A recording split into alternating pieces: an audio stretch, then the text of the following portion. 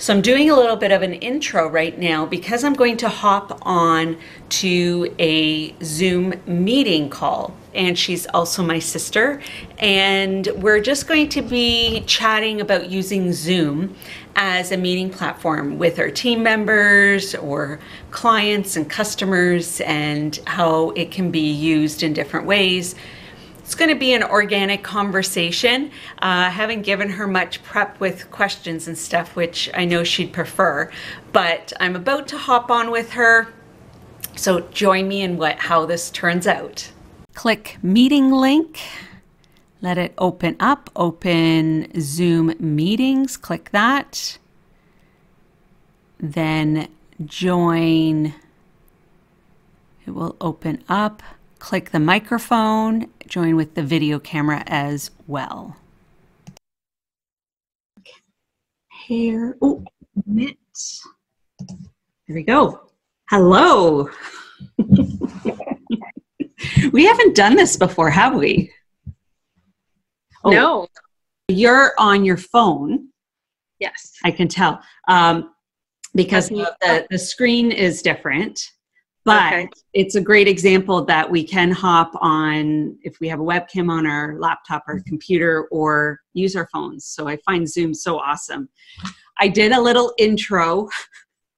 So I spliced together all this stuff because I'm not even sure if I'm like how it all turns out. A lot of what I do is organic and not always scripted. Partly because I'm trying to make this like everyday people. Anybody can do it, right? It doesn't have to be perfect. It doesn't have to be all polished to take away some of the intimidation. Thank you so much for joining me. Let me just see if I can get us side by side. That's much better. So my name is Patricia Regier, and this is Catherine Ritchie, and I'm so glad you're joining me. Catherine's also my sister, so you can use Zoom as a platform to connect with family members or team members or clients and customers. And Catherine, can you just tell me, you're with Pampered Chef, and how long have you been with this business? And you're now a director of how many team members? So I've been a part of Pampered Chef for 17 years this month, actually. We're celebrating 17 years with the company. Yay! That's huge. Yes, thank you. I have an organization of over 130 at the moment, with 3 directors under, I guess, the tree, you want to call it. So we work together as an organization to train our team. And it's been a joy, this journey. That's awesome. And do you often use Zoom as a main platform to connect with your team? Yes. So every Sunday night I do a new consultant training with my directors, as well as Tuesdays we do an organizational training to keep everyone connected on a regular basis, as we have consultants across Canada. Oh, that's awesome. And so you use it individually, use it as a whole team so you can see each other then all on the screen? Yes. So it kind of gets everyone to see each other's faces and connect, even if they haven't met in person. So it really kind of, once we do connect in person at a national conference or, every 3 months kind of thing, connection, then it really makes them feel like they already know the person in some ways. And so it's definitely been a great resource. And we can also screen share with our Zooms, so we can also, train visually with showing them things on our screens. That's awesome. And those are really good reasons why people shouldn't be afraid of the camera. I know sometimes when I run a online workshop and people might not have a camera on their laptop, or people are afraid of the camera, especially if they're being recorded. And I don't know if you ever record your sessions so that people can see them as a replay. Every time. So those that miss it have that opportunity. So it's something people get used to. But if they don't have one on their laptop, it's great that most phones have that capacity. So then that's seeing each other. I totally believe that makes such a difference than just hearing each other or just through emails or whatever. It makes a really big difference, that interaction. So yeah, and Yeah, And go if they ahead. don't have access to their, if they don't have access to a camera, if they have an older laptop, or if they're on the go, if they're driving somewhere, but they still want to listen in, they can just dial in the phone number Yeah. to be able to still be a part of it.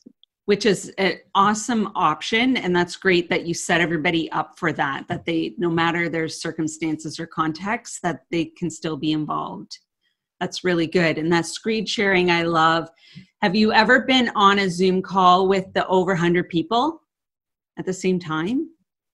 No. That would be a totally different experience.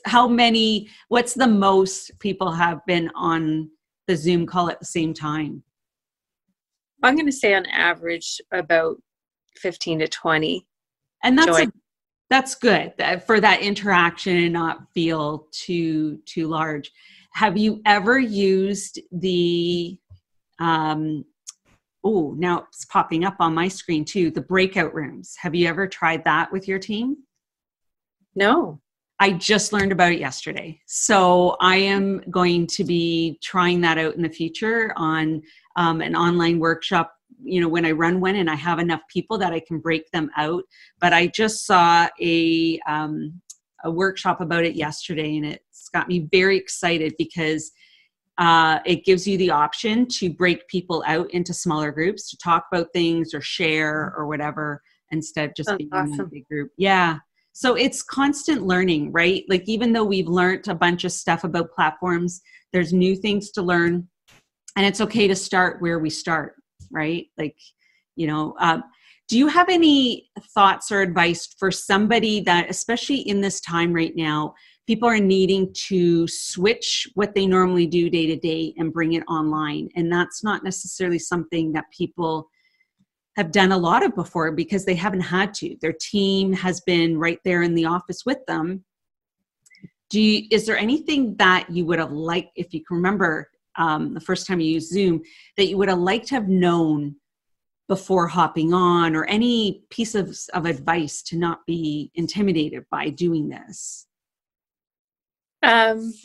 Well, to answer the first question, I definitely feel that with our business, we can still provide a service by doing workshops online and using a Zoom platform. So if people were to order, say, the granola bar maker, we would have it either shipped directly to their door, or they could pick up from me if they're local. And then I would create a group or send them the link to the Zoom, and together we would make some snack bars. And it's something to do over the time that they're maybe home with their kids, to give them some healthier options, of course, and giving their kids something to do at the same time, planning something. So we want to be able to still provide those services to those around us. And it gives them a sense of feeling empowered. And so this is definitely something you do with an online virtual party or workshop. And before you jump to the other one, I'm going to mention too, I'm going to link your stuff under the description here as well.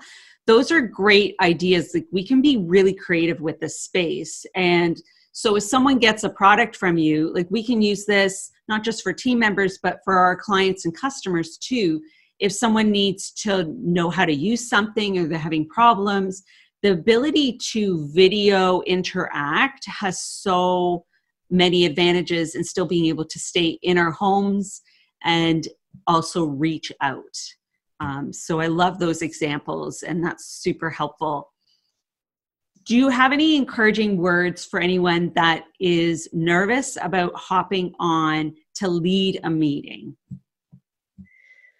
So really, I just think that giving it a whirl, trying it out, doing a Facebook Live even to start if you aren't comfortable with Zoom yet, and making it private so you only see it yourself. It gets you comfortable with just recording yourself on a video. If you were to present something, I always videotape myself just to kind of feel clear in my words, and so that I feel more prepared and confident once I am leading the discussion. So it's definitely something that can make them feel comfortable once they see themselves on a camera, and it gives them the practice before they were going to do it live with an audience. those are great tips. So your sister throwing this at you, do you want to hop on with me with no prep and stuff is a little bit different than your normal prep process. And those are really great tips for people. I remember going on camera the first time. I mean, you commented on my very first YouTube video, and I was reading what I had written and looking up and down, and it's okay to start where we start. Another tip I have for people when they are recording something as a video, not in a meeting perhaps, or even when they're talking to people, we automatically look at the faces because that's what we want to be doing. We want to be making eye contact. But on a video platform, it just looks like we're looking down. So I try to intentionally always look at the camera, but there are times we want to see what the other person's looking like, what's their facial expressions. So it is a bit of a switch. And then of course too, we get on camera and I'm always seeing, how many times I'm running, straightening out my hair, or I realize my shirt's, flopped over or whatever. It is different than when we're in person. We're not seeing that because we don't have a mirror in front of us when we're talking to other people. So I appreciate your tips. You're hopping on with me to have a quick conversation because I've been creating these videos to help people step by step how to hop onto I haven't done as many of the live ones, but how to hop onto a Facebook video chat, Instagram video chat, WhatsApp video chat, especially if people are even needing to reach out to family and friends or colleagues and team members that don't know how. And I appreciate you've mentioned other platforms because we can try other things that are a little bit easier. This is not complicated, but if it feels less intimidating to start where they need to start. I'll be doing a YouTube live. I might try one tomorrow and then on April 3rd. But YouTube lives are a little bit more complicated. So I'm nervous to do it because I don't feel as prepared. But I think it's okay when we feel nervous about something to do it anyways. Try it, learn, because we learn and grow through doing it, not when we're perfect first. So I think, definitely just being raw and real and just trying is the key to trying anything new, especially if you feel that you're not super tech savvy. I think, you know what, it's easier than you think, and you just got to give it a whirl. Yeah, we learn as we go, and then we'll get more comfortable with it as we keep practicing it. Right. The first time, sometimes too, my first live didn't work out exactly well, like on YouTube, or we don't know how to say, all the steps, or I look super weird when I'm trying to figure out how to end. I remember those first videos where I my resting, trying to figure it out face is very different than my presenting face, but that's okay. Right. I appreciate that being just real and authentic reaches people as well than just polished, right? Exactly. Makes people feel comfortable. So, well, thank you so much for hopping on. And thank you everybody for tuning in, whether you are watching this on YouTube or finding out the extra tips I'm going to add in a blog, or if you're listening to this on the podcast audio version as well. Thank you for being part of this. My name is Patricia Regier. This is Catherine Ritchie. I'm going to link her stuff as well. Appreciate you being part of this. And I hope you have a light bulb learning moment today and that you're able to reach the variety in your audience. Until next time, take care and thank you.